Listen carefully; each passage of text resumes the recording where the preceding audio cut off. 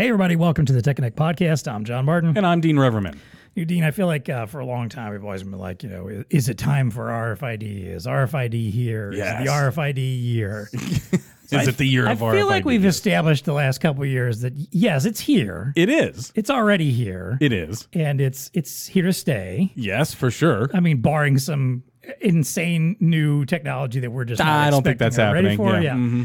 And we've also established that, it fits in alongside barcoding these days. Oh, yes. It's not a, complementary. one or the other. It's that's complementary, right. yes. Mm-hmm, mm-hmm. So now, maybe that question now is, for some of our VARs and some of our partners out there, is this really right for me, though? Oh, I see. Maybe I've been an AIDC reseller for a while, and I'm all into, the barcoding stuff, and like I figured that out. I don't know if I'm ready for RFID. I don't know if I want to dip into this yet. I'm not sure. It's a good question, right? You hear all this chatter about how it's growing and becoming ubiquitous in all these retail establishments and stuff like that.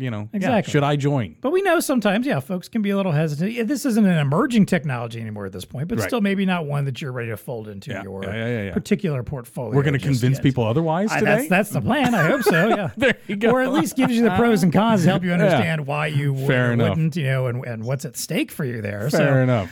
We have Chris Brown joining us today from TSC. Oh, good, because I wasn't going to go through that. We got an actual expert to talk about it.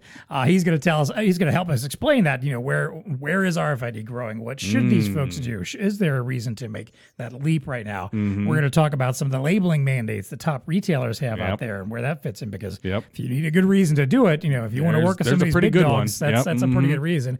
And then we're going to talk about some industries and use cases, that are really starting to dive into RFID, where he thinks there might be opportunities to grow and expand. And I like that. If you are getting into RFID, to figure out where should I go, where should I be aiming at? Nice. And then he'll tell us a little bit about how TSC helps out there and makes things easier for anybody that wants to do an RFID play. I'm looking forward to this one. I am too. Good stuff. All right, all that plus value to the VAR. What's tech connecting with us? It's time to plug in and get connected.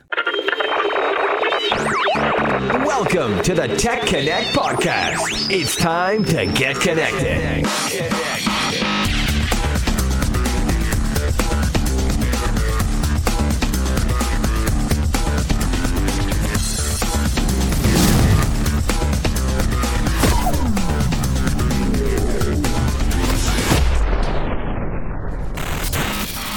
All right, as I mentioned, our guest today is Chris Brown. He is the RFID program director for TSC Printronix. I mean, he is the man. Yes. When it comes to RFID. 20 years I'll mention this, I think. Yeah, I'll mention this more at the end of the show, but we've done a couple webinars with TSC about RFID stuff. Chris usually does a lot of those. And when he does, they're always highly professional. Yeah. They are very well rehearsed, very well educated, very informative, beyond probably what he's even going to get into today. There's plenty more good stuff there. So I'll recommend checking those out also. But again, my point is, I know we got an expert. So Chris, tell us a little about your background. How did you come into the world of RFID and become this expert program director that TSC leans on all the time? Okay, well, thank you guys for the introduction. So I've been in barcoding for 28 years, but specifically in our world. When I say our, I mean TSCs and Blue Stars. I've been in our world for 26 years.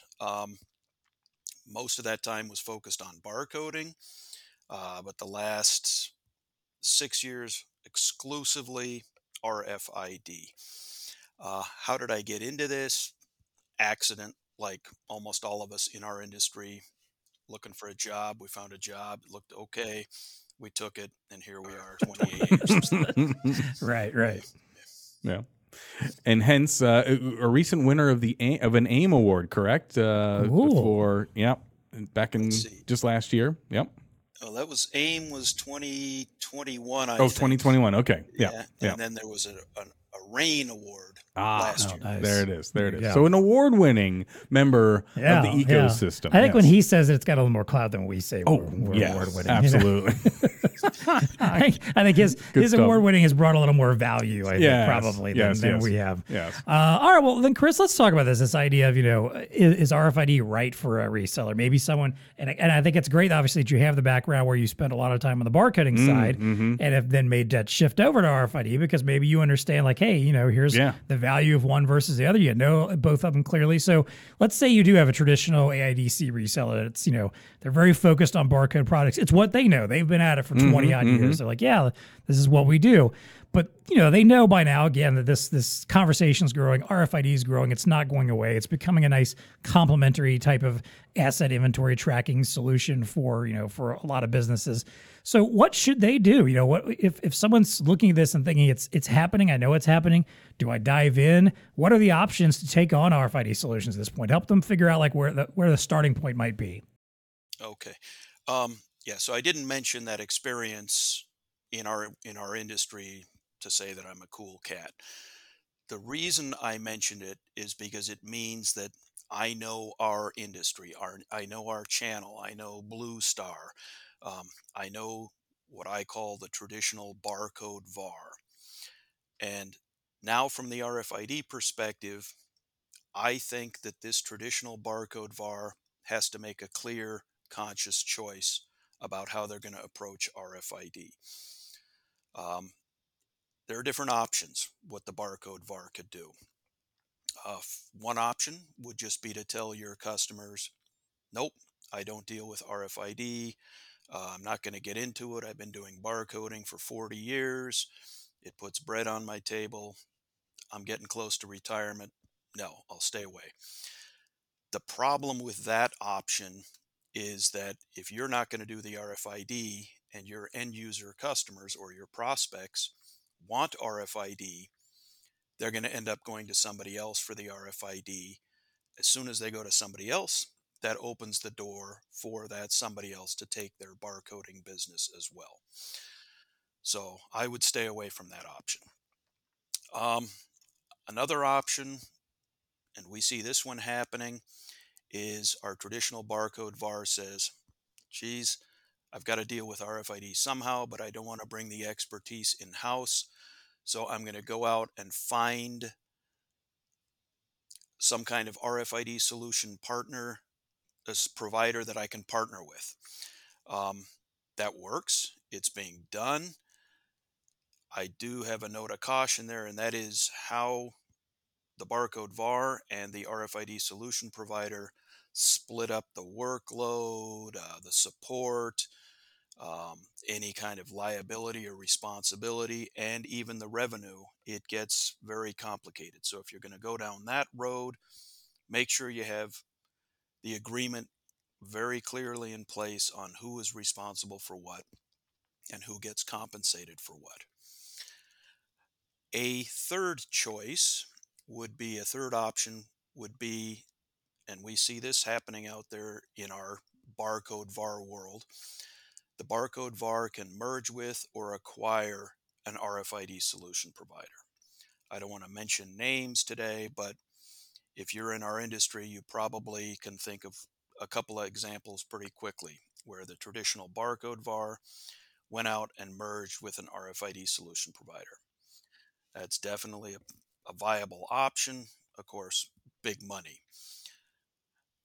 A fourth option would be to kind of build your own in-house RFID team. Now, within that option, you got a couple of choices there too.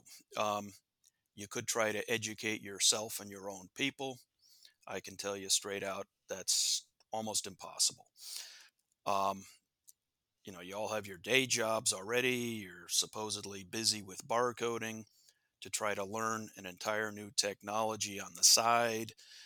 There are courses, there are a lot of materials on the web, and you can get a feel for it. But until you've really had that experience out in the field, you're not going to be competent. So you can't just go to an end user and put an RFID solution in.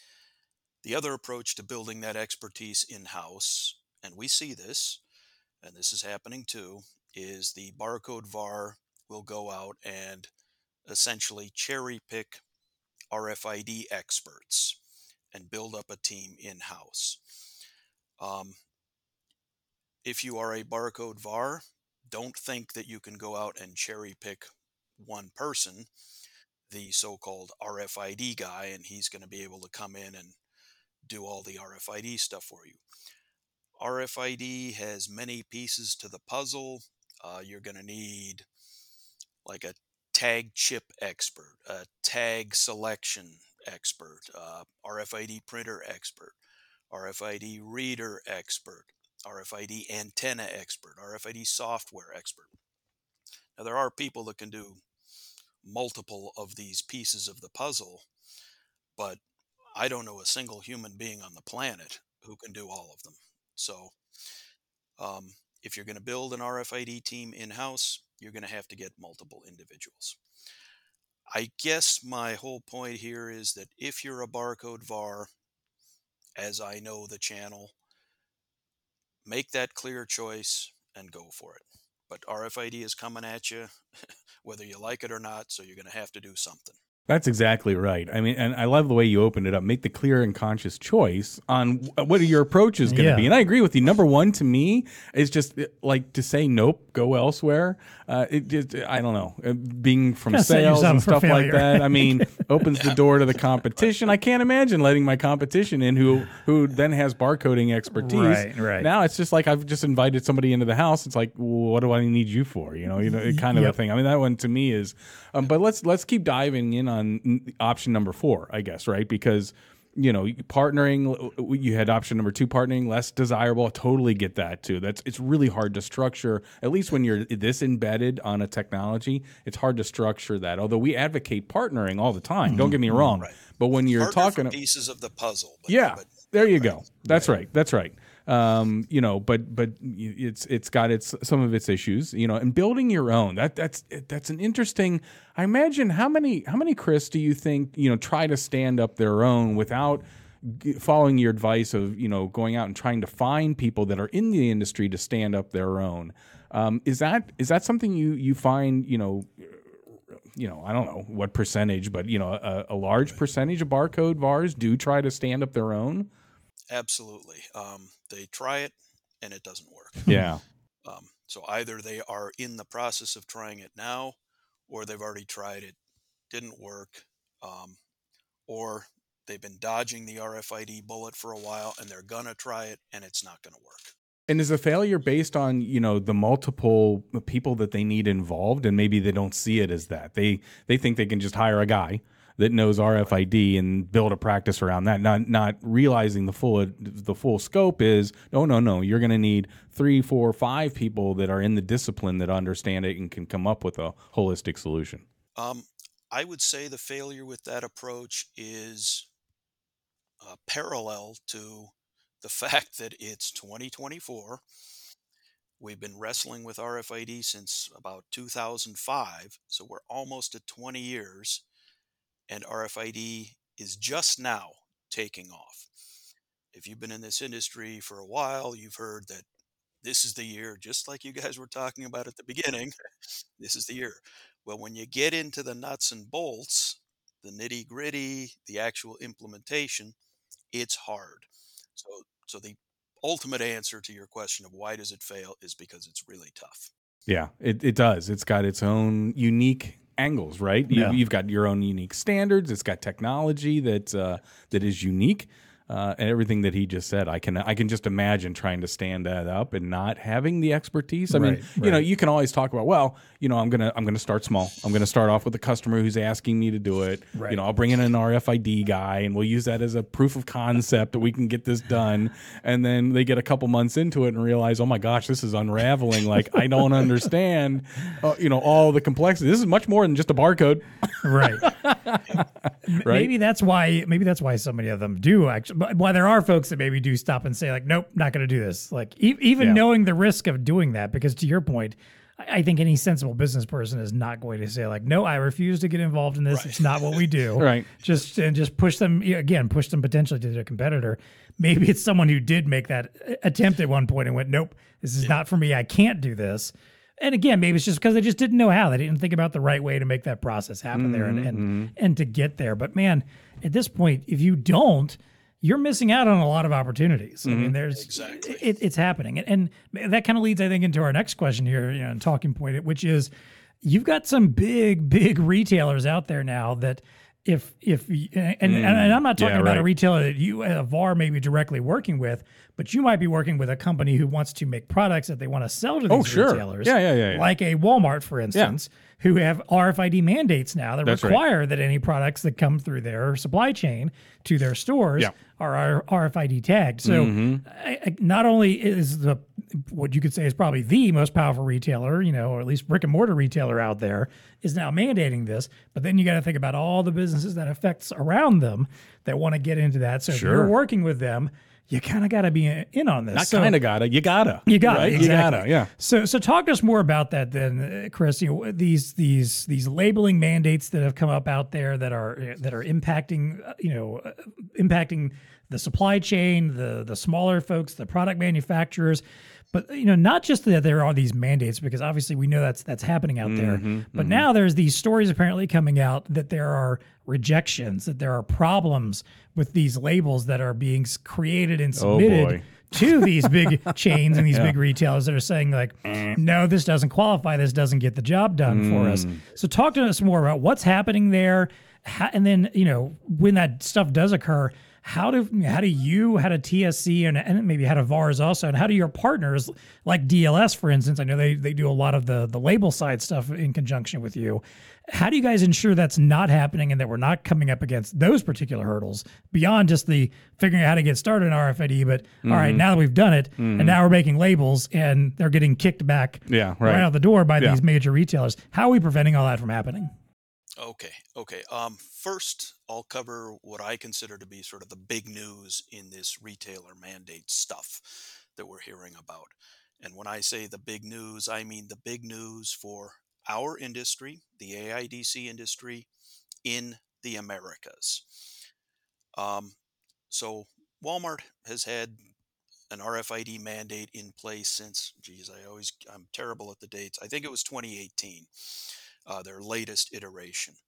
I think Macy's even goes back to 2013. Nordstrom, somewhere between 2013 and 2018. So the concept of the mandate is not new. What is new and is the news is that Walmart greatly expanded their mandate. So they first started going with apparel, then they added, I think, handbags, then tires, but it was all relatively limited in scope.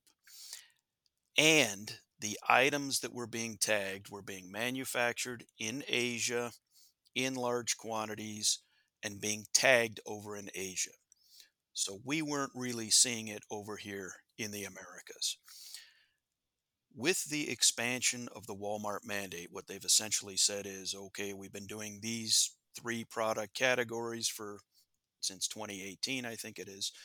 But now we're going to add all these additional product categories: toys, sporting goods, home electronics, automotive parts, and so on. That's totally changed the RFID landscape in the Americas, because suddenly you have products that are manufactured in the Americas and manufactured in smaller quantities in the Americas. So this is where and why RFID is hitting our channel in the face right now. This is why, we'll call it Bobby's Barcode Emporium, is suddenly getting that phone call from their end user customer. And the end user customer says, I've got this letter here from Walmart and I need to start putting RFID tags on my widgets that I sell to Walmart. Help. So this, I call it the Walmart blast off. This blast off from Walmart is really hitting the Americas AIDC channel, and that's the news. Now, additionally, from that blast off, it has spread across to the other retailers. So like I said, Macy's has been doing this for a long time, but we weren't hearing about it. And that's because it was clothing that was getting tagged over in Asia. But now, because of the impact of what Walmart has done, it has spread to other product categories at the big retailers, and it has spread to medium-sized retailers and small retailers. So it's all over in our industry. Um, Now, to move on to the second part of your question, which was these people get some documentation, the end user gets some documentation from that retailer, and that documentation says, as of such and such a date, you need to start putting RFID tags on your items. That end user, their business is not RFID, their business is widgets. That's why they pick up the phone and call the barcode VAR. Hopefully, we're getting the barcode VARs on board with this. But regardless of who's looking at that documentation, it's complicated. It does, and it even has flaws. I'm not trying to point any blame or call anybody, incompetent here. What the big retailers are doing and what Auburn University's RFID program is doing is really complicated, and they're pioneers. Kudos to them for what they're doing here. I once attended a presentation from one of the key people at Walmart, and he flat out said, it's not perfect what we've got, the documentation, the program, the system. It's not perfect at all. We know it has warts, but we're tired of trying to get it perfect. So we're going to push that button and we're going to iron out the wrinkles as we go. And I think that was one of the greatest decisions that that guy or that business unit of Walmart ever made. So because this documentation and the RFID specs are all so complicated, when the suppliers to the retailer go through there will always be some kind of tag approval process.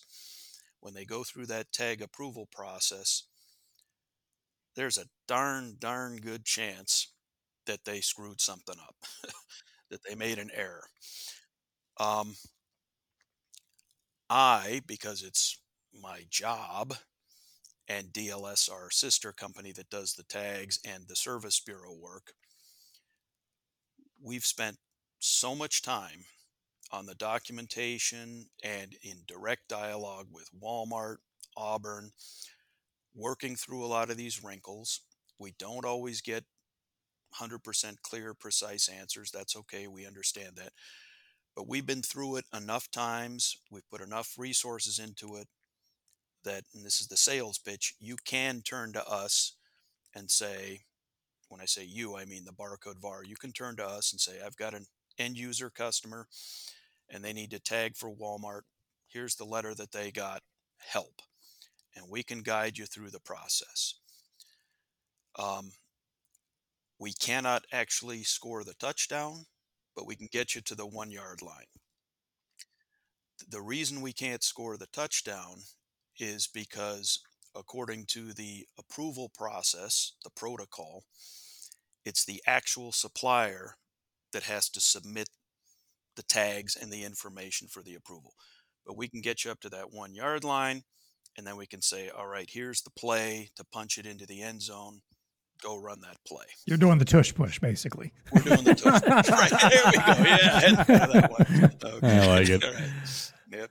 Okay. That's good stuff. This kind of highlights a little bit the importance of knowing the basics around standards of encoding and stuff like that. Is that where you're getting here a little bit, Chris? I mean, I know, I was going to ask your opinion of the of a barcode, partner, at least knowing that part of it, that there are standards. I was reading a wonderful article that you published in RFID Journal Live around GS1 and ISO, and then, proprietary / rogue, encoding that is going on out there. I can just imagine being that barcoding, person that you just said, and their customer comes to them with a letter from Walmart saying, hey, I got to start doing this RFID thing. Right. And they just go rogue and they start encoding tags, and it's not, there's no, and then this goes back to your failures, right? Where all these people are now bombing out because it's just not. And so it's important to know this stuff, right, Chris? Absolutely. Okay. So I'll go off on a bit of a tangent here. I've talked about RFID as a big puzzle, and you got the different pieces. I focus on two pieces. One is RFID printers, and the other is the encoding standards. meaning what should a user encode to his or her tags, and then how to actually generate those encodings. If we look at the Walmart or the retailer mandate stuff, they tell you, it's pretty darn hard to find though, they'll tell you what you're supposed to encode to your tag. And in the retailer mandate world, it's called an SGTIN 96. Good luck going through the actual standards documentation on how to generate an SGTIN 96. So as far as one of the tag submission failure points, it's exactly that. That's one of the failure points. People don't encode the tag properly. So I've spent, I don't know, thousands of hours maybe working on this question of what should somebody encode to their tags and how to actually do it. We just did a webinar with the RAIN RFID Alliance that covered this topic as well. And then I'm going to be doing a class in Chicago hosted by RAIN that will cover this topic as well. I'm not trying to plug those things. What I'm trying to say is it is very tough and complicated. So if you're a barcode VAR, you can turn to me individually, and I can help you with that process. And this is just one of those areas that I think you got to become knowledgeable. You may not be able to, know it completely, but you have to know that these things exist. And some of the pitfalls, absolutely, of going rogue. I love the rogueness because I can definitely see somebody doing that. Well, we'll iron that out later. Well, no, we're smart people. We can do this. We kind of need to figure this out on the front end. Of stuff. And I think it just gets to the point of having that knowledge base and being able to lean on great people like Chris and great companies like TSC to help out here, right? I mean, when you're standing up your practice, having the right partners and the right mix of products and things of that nature are critical as well. Yeah. So, yeah. Yeah, I don't think it's one of those things I knew RFID was more complicated, obviously, than, standard barcoding or in any of the very old school forms of, asset tracking and inventory tracking. But man, you start getting into the nitty gritty of this, and especially then when you get into the corporatization part of it, where these retailers are rolling out their specs and their their documentation, right?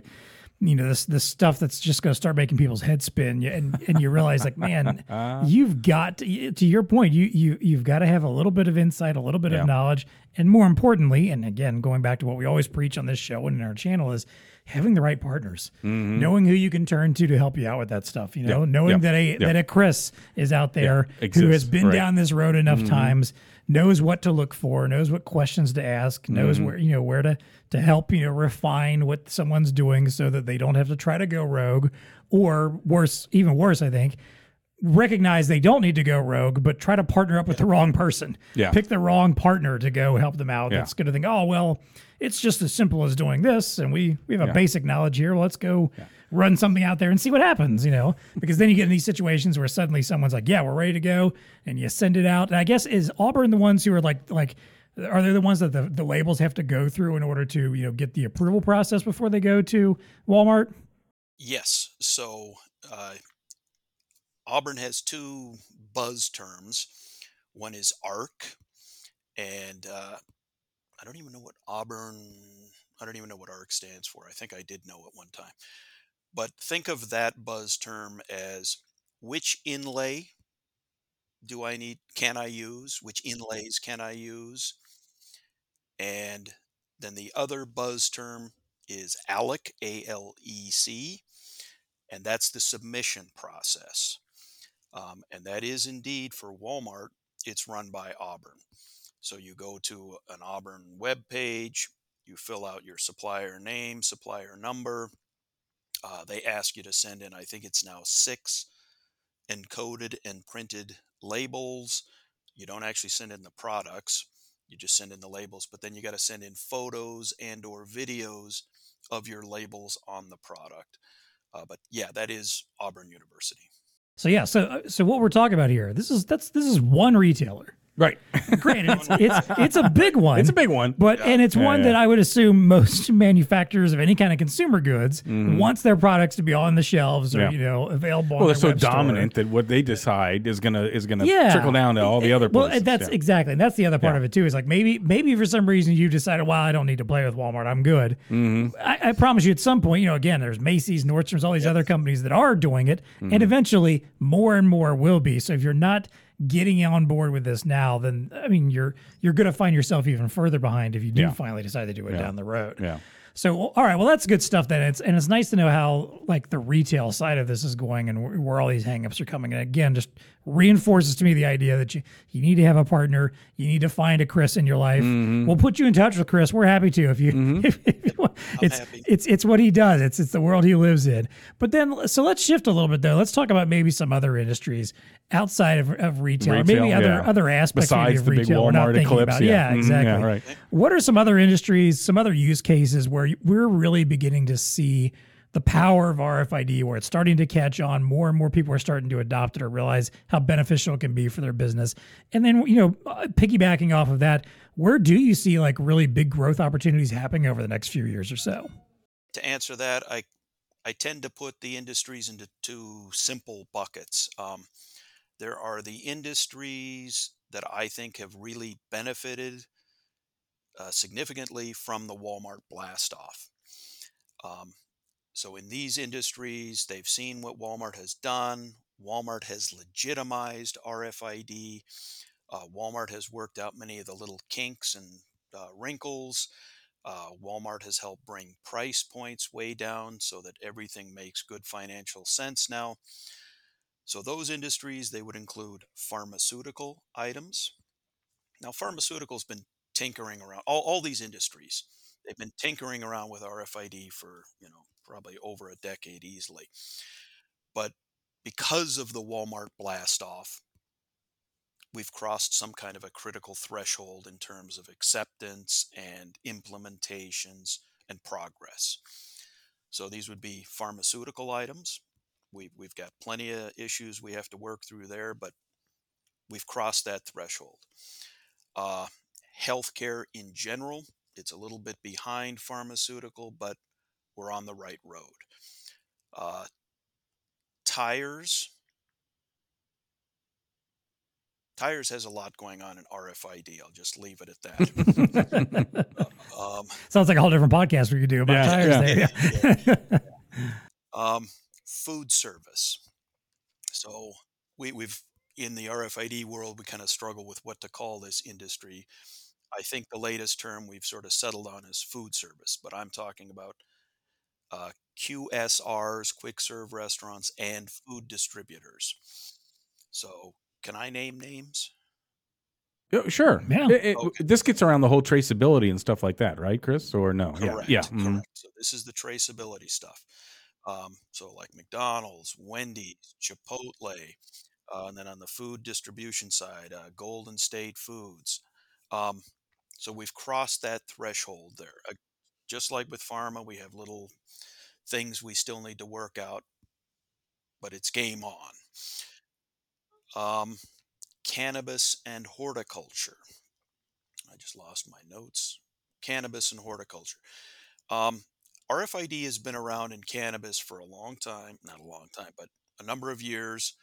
If you've heard of Metric, so Metric is one of the big software providers for the state governments. And Metric has been using RFID for I don't know how many years. I'm going to guess 7, 8, something like that. And it works quite well. But the use of RFID in the cannabis industry has been limited to the Metric application, basically. But with the Walmart blast off, people have really understood that they can go way beyond the Metric use of RFID for all kinds of other applications, common, normal business processes that can be solved with RFID. And if it's not a metric state, meaning metric's not in that state, the software provider doesn't require RFID, but you can still use RFID just like you would in retail or many other traceability industries.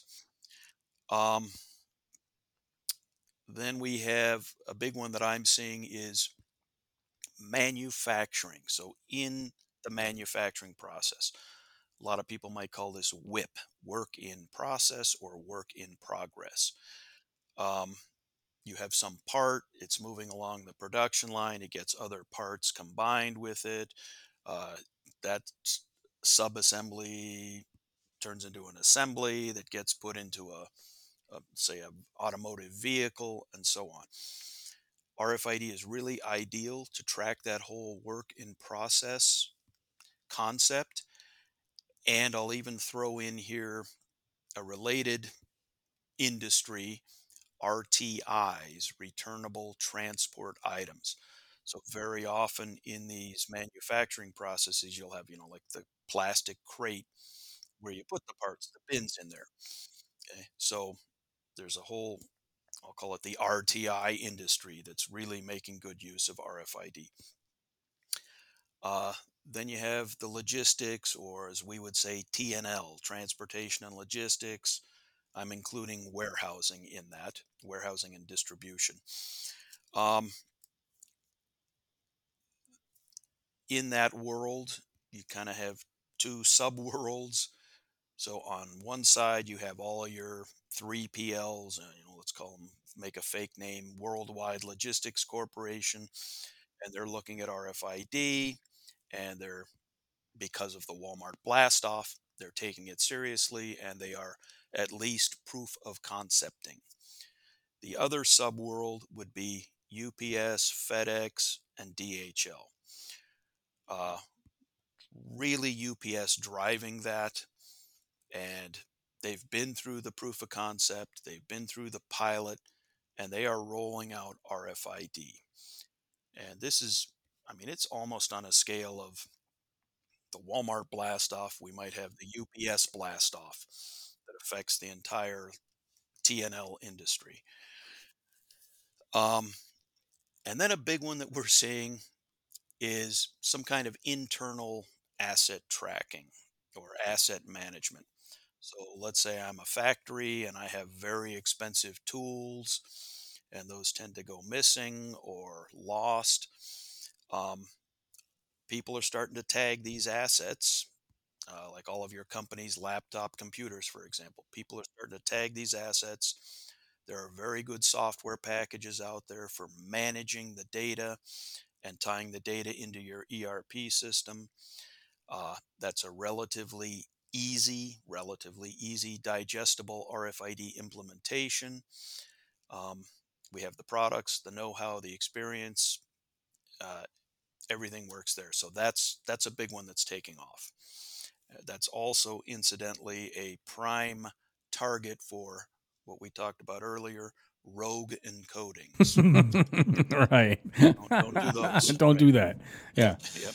Get to know your standards, kind of a thing. Yep. Yeah. Good stuff there. I highlighted manufacturing, and when you think about it, I'm glad you brought out the RTI, because a lot of these companies are very interested in their ESG, to throw out another acronym, but Right. they want to be environmentally conscious and stuff like that. So how do you do that? Well, you need reusable, recyclable bins, containers, shipping apparatus, those types of things. And if you can track those devices with RFID and know where they're at, and to handle the just-in-time kind of delivery and all that kind of good stuff, it folds into the whole mold. And I think, as I was listening to Chris, it just further emphasized to me that as a technology begins to get rapid adaptation, even more innovation is going to happen, right? It's not going to remain stagnant.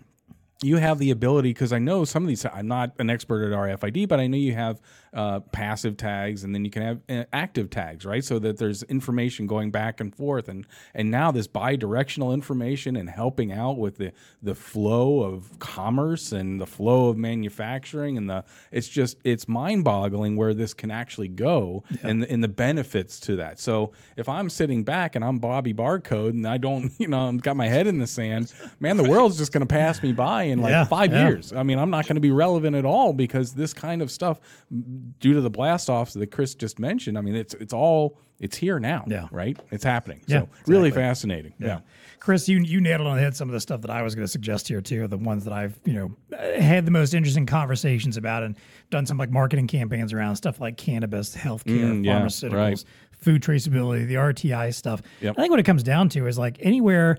And let's be honest, most businesses are like this. Most industries are like this, where there is a lot of accountability, where there is a lot of regulation in particular. Anything that is where it's important that you know where your stuff is at all times as often as possible. And I think, too, when you think about a lot of our VARs, a lot of our partners work at the SMB level and are working with smaller businesses. And maybe you think like, well, we've been sitting here talking about Walmart this whole time or whatever, and that's not who I work with. That's not what I'm connected to necessarily. I'm trying to help the little guy keep their business together. Well, guess what? Those little guys, they're more concerned about accountability. They're more concerned about meeting regulations than anybody else. Efficiency. Because they can't afford to mess anything up. They can't afford to have an underutilized asset. That's right. They can't afford to have something that breaks down or goes missing and the budget it costs to potentially replace or fix something. They can't afford to mess up some kind of regulatory notice and get their operation shut down for a couple weeks in order to get back on track. The SMB level, those folks, it's everything needs to be in tip-top shape at all times whenever possible. And this is the kind of technology that can ensure that you've got everything you need where it's supposed to be, when it's supposed to be, used the way it's supposed to be. And again, just giving them a little bit more comfort and a little more, of a place that they can sit on and say, all right, we've got what we need. We know what we're dealing with here. We don't have to worry about those accountability issues. We don't have to worry about something that could potentially just end our business when something slightly goes wrong, at any given time. Yeah, I think that's an important thing to think about. Is like this isn't necessarily just about the big guys. Yeah, sure, they're influencing all this. As I love the blast off idea because that's again that idea that like. Sure, Walmart goes out and does this, but that has the trickle-down effect that eventually everybody gets into for one reason or another. And if you can be the person who can go to them and help them by having folks like a Chris and a TSC in your back pocket to come in and manage this process and get them where they need to go, it's just gonna be that much more golden for you and for your business relationships with them. You're participating in that long tail behind it. Yeah, exactly. Absolutely. Right. Yep. One thing you guys brought up a very good point and very good topic that I spaced on, we'll call it, and that is this whole intersection of of regulatory environments and AIDC, and how valuable RFID can be to assist in regulatory compliance.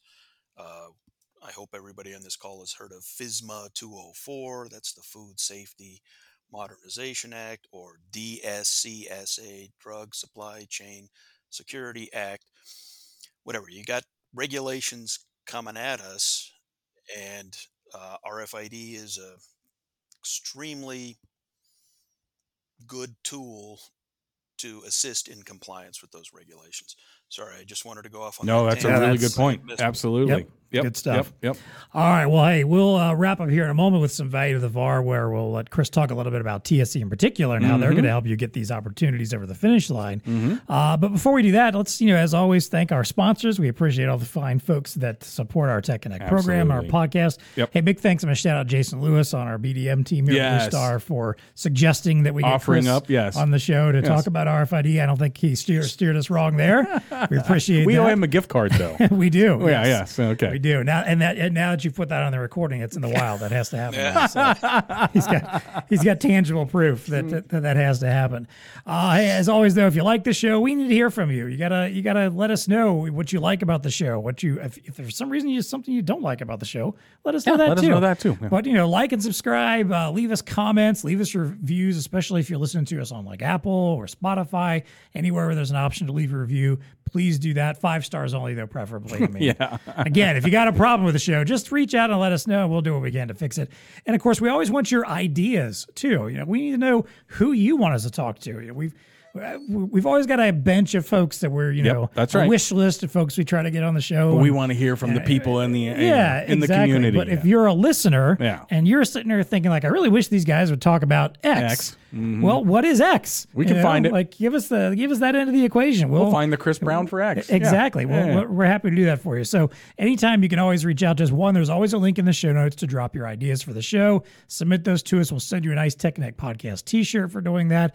Or you can always reach out to us. You can find us on Blue Star's LinkedIn page. There's always recaps of the show every week there and clips. Feel free to leave a comment there, or you can reach us directly by emailing techconnect@bluestarinc.com. All right, let's wrap things up here. Start off with our VAR value for this episode, and and as I mentioned earlier, when you think about the process of implementing RFID, we've obviously established getting in the game. Yeah, it's not as easy as just hey, you know what? Today, let's do some RFID. let's call up Blue Star and get some stuff, and we're good to go. Yeah. Not that easy, obviously. So you're going to need those experts. You're going to need that help. So talk to us about that a little bit more, Chris. Tell us a little more about how TSC helps VARs get these opportunities. And once they've got an opportunity, get them over that finish line to get them where they need to go and roll something out that doesn't have all the problems we've talked about. Get them into the end zone. Yeah, exactly. Right. There it is. Okay. Okay, so I've talked about how RFID is basically this puzzle with these many pieces. TSC can help with a couple of pieces of the puzzle. The first up is RFID printers. Now, we help you, the VAR, get into that end zone, or I'll just go back to cross the finish line, by doing a few things with these RFID printers, and we do them deliberately. The first is that we have a very broad portfolio. So that you, the VAR, you might have end user A and they have application X with requirements 1. But you're going to have end user B with requirements Y and, okay, I get it mixed up. But you're going to have different end users with different applications and different requirements. So our idea, our strategy is to have this big, broad portfolio, so that regardless of what your end user's application and requirements are, we have a proper printer model to fit that scenario. The second thing that we do is we're very active in the RFID community. This one's a bit fuzzy, but it's very real. So we participate very actively in GS1, RAIN, AIM, and ISO work groups. That means that we're on top of the standards and the evolving, the changing standards. So it just translates into a much higher probability that our RFID printers will be able to do the RFID job that you need them to do. The third thing that we can do to help you get over that finish line is we've already done it, and that is we have thousands of RFID printers out in the field. This is kind of like if you turn the clock back 20, 30 years on the barcode label printers. If you can remember back then, the printers needed a new firmware every week because they were doing some barcode encoding wrong. Well, we've been through those teething problems with our RFID printers. We have enough printers in the field that we have enough real-world experience so that for your application, our printer is probably going to work right out of the gate. If it doesn't work, we'll be able to identify the problem relatively quickly because we have experience in doing that, and fix it because we know what we're doing. So that's number 3. That's having enough printers in the field. Your printer partner needs to have enough printers in the field. And then the last thing that we can help you with is, let's say you're Bobby's Barcode Emporium and you finally decide to start getting into RFID and you sell a couple of RFID printers. You're going to need help getting those up and running. You can get my contact information from Blue Star. You can contact me directly. I can work with you, Bobby's Barcode Emporium, or I can work with your end user directly. There's a process, and I probably do this at least once a week. I help a VAR or an end user, customer of a VAR, get those printers up and running. So it's a necessary part of the process at this time. And we'll do it with you, the reseller, enough times until you're comfortable with it, and you can do it yourself. There you go. The complete, package of what That's you would right. need to help out there, or at least get you started, right? On the printer side. On the printer side. There you go. That's right. That's right. Well, and the good news is stuff. that they'll introduce you to the folks on the label side. Oh, sure. They'll introduce you to everybody that you need to get you again over that end zone line there. So, well, and again, I'll just point out too that those fantastic webinar series that you guys have been doing with us over the last couple of years. Whenever we do a webinar that's hosted by TSC or DLS, they are always some of the most well-attended, engaged webinars. I do a lot of these, people are interested. Webinars with our VARs. A lot of vendor Bobby sponsor. barcodes out there that need to know this stuff, There really right? are. So in the show notes, I will drop a link to some of those. I highly recommend you check them out. Chris gets into much more detail about some of the, the specific products, or, the specs, all that stuff. If you're very technical minded, you want to know the difference between all the products and what they do. You want to know what DLS has to offer on like the tag and labeling side. They'll get into some more of those details that we can't get into here on the podcast, without taking another couple hours, of his time. Maybe the next pod. Really good stuff. So I highly recommend you check those out. Good stuff. Exactly. All right. Hey, let's wrap up as always with what's tech connecting with us. Yes, sir. This is where we get to talk about anything in the world of tech, innovation, science. Yes. Just something we just feel like chatting about, something that's caught our eye. Yep. So Chris, I'll let you kick off here. What's tech connecting with you right now? Well, I'm going to be a dry guy and stick with RFID. So what's connecting with me is tech connecting with me is, and I just briefly mentioned this earlier, is the idea of asset tracking. If you're in your office, at your desk, at your home, wherever you are, you can just get up, walk around, and start looking at things, and you will quickly notice that there are many, many, many things that have some kind of proprietary identifier on there.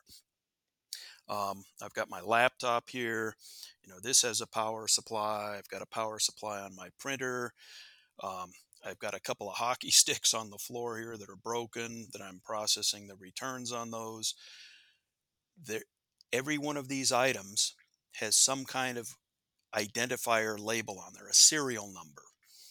And almost all of those serial numbers are proprietary from the manufacturer. I got 3 printers behind me. They all have labels on them where we, TSC, have put our own serial number on there.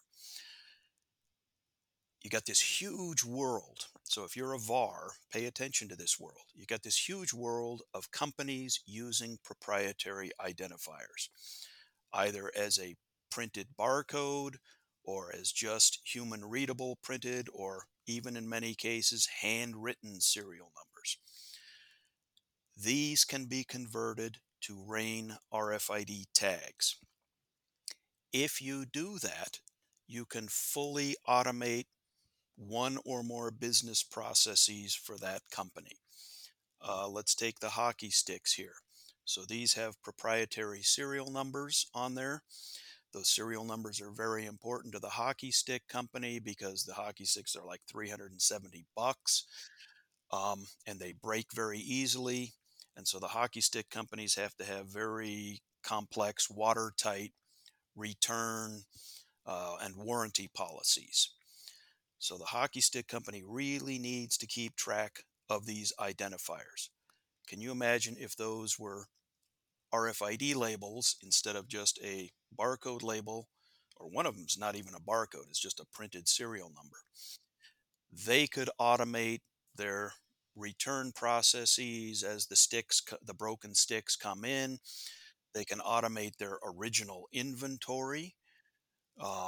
They can do item locationing with it. It just changes the whole ball game, right? So if you're a VAR, look at your customers. Are they using any proprietary identifiers for their internal tracking or for the items that they produce and sell out? Those things can be converted to RAIN RFID.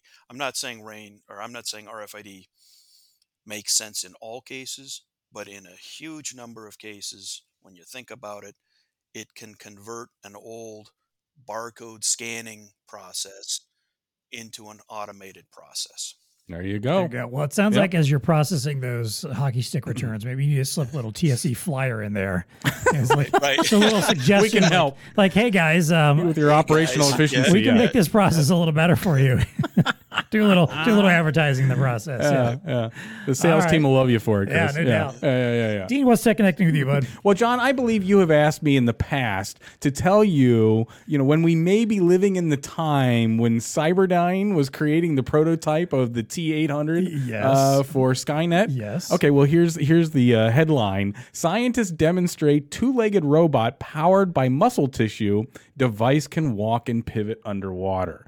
Okay, so in this use case... So you just had the Boston Dynamics thing the other week. Yeah. About Cyberdyne. Yeah, but this is actual now you've tissue. Got another. Okay. Well, no, this is muscle tissue, right? Oh, boy. So University of Tokyo in Japan is the one to blame here. They're the ones that are using powered muscle tissue.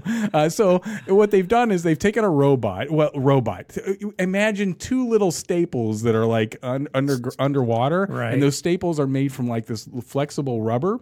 But they have attached, what is it called? Lab-grown muscle tissue, and using those as the actuators, if you will, with a little electrical charge to make the little legs move. So it's just two little legs, right. And it's floating in water by this little styrofoam buoy. So it's not big. I mean, think Staples. Like it's that small.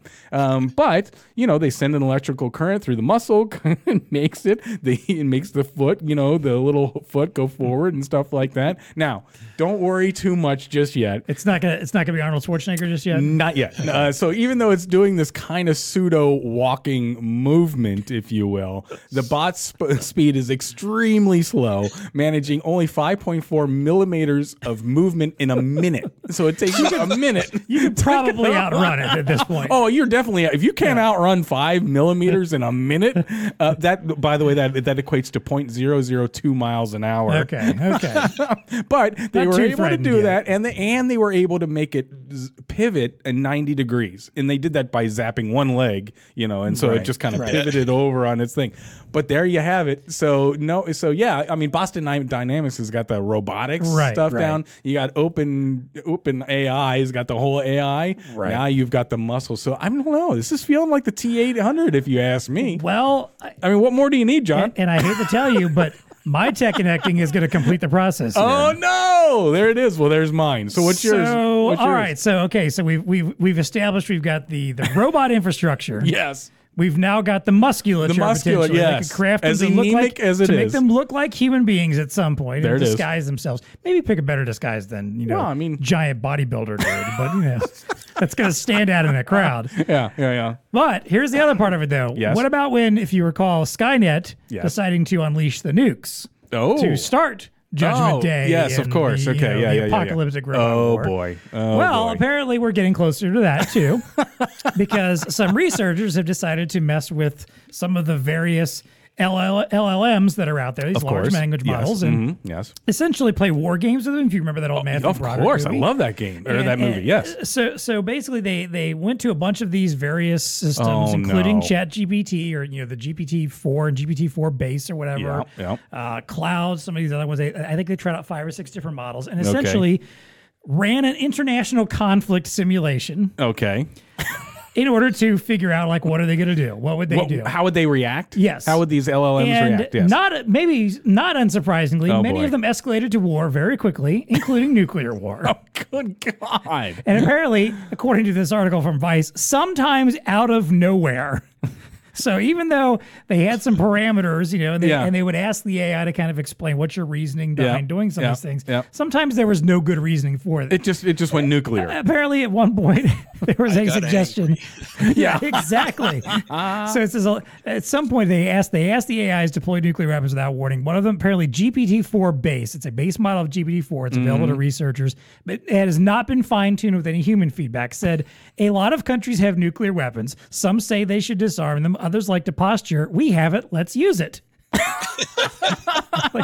No, that is not what I want to hear. Oh, is not a there's some positive work that turn of needs events. to be done here. So even apparently in some neutral scenarios where they would basically create like would have each of them create like a kind of a fake countries, fake government system or whatever.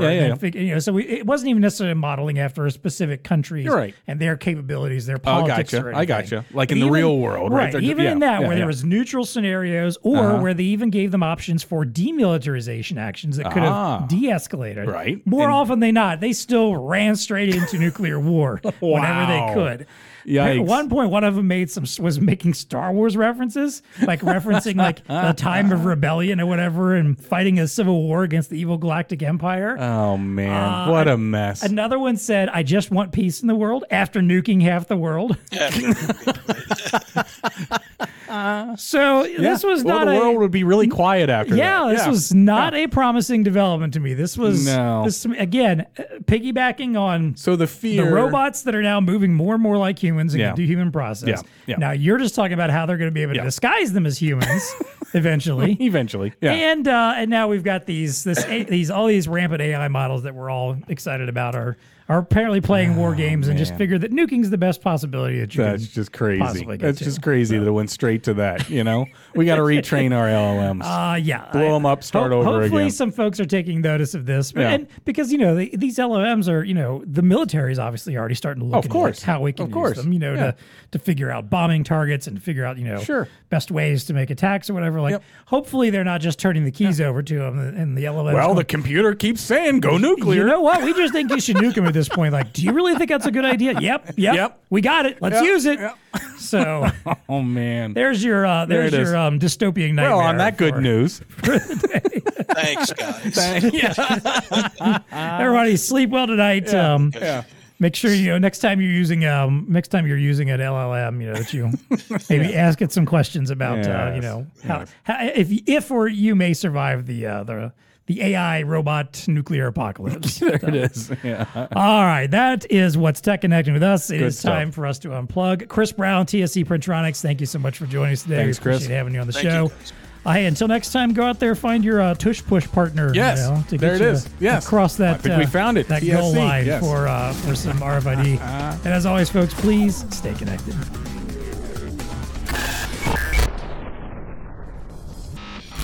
The Tech Connect podcast is brought to you by Elo. Dean, kiosks. Yes, They're everywhere. they are. They're inside. They are. They're also outside. outside now. Yes.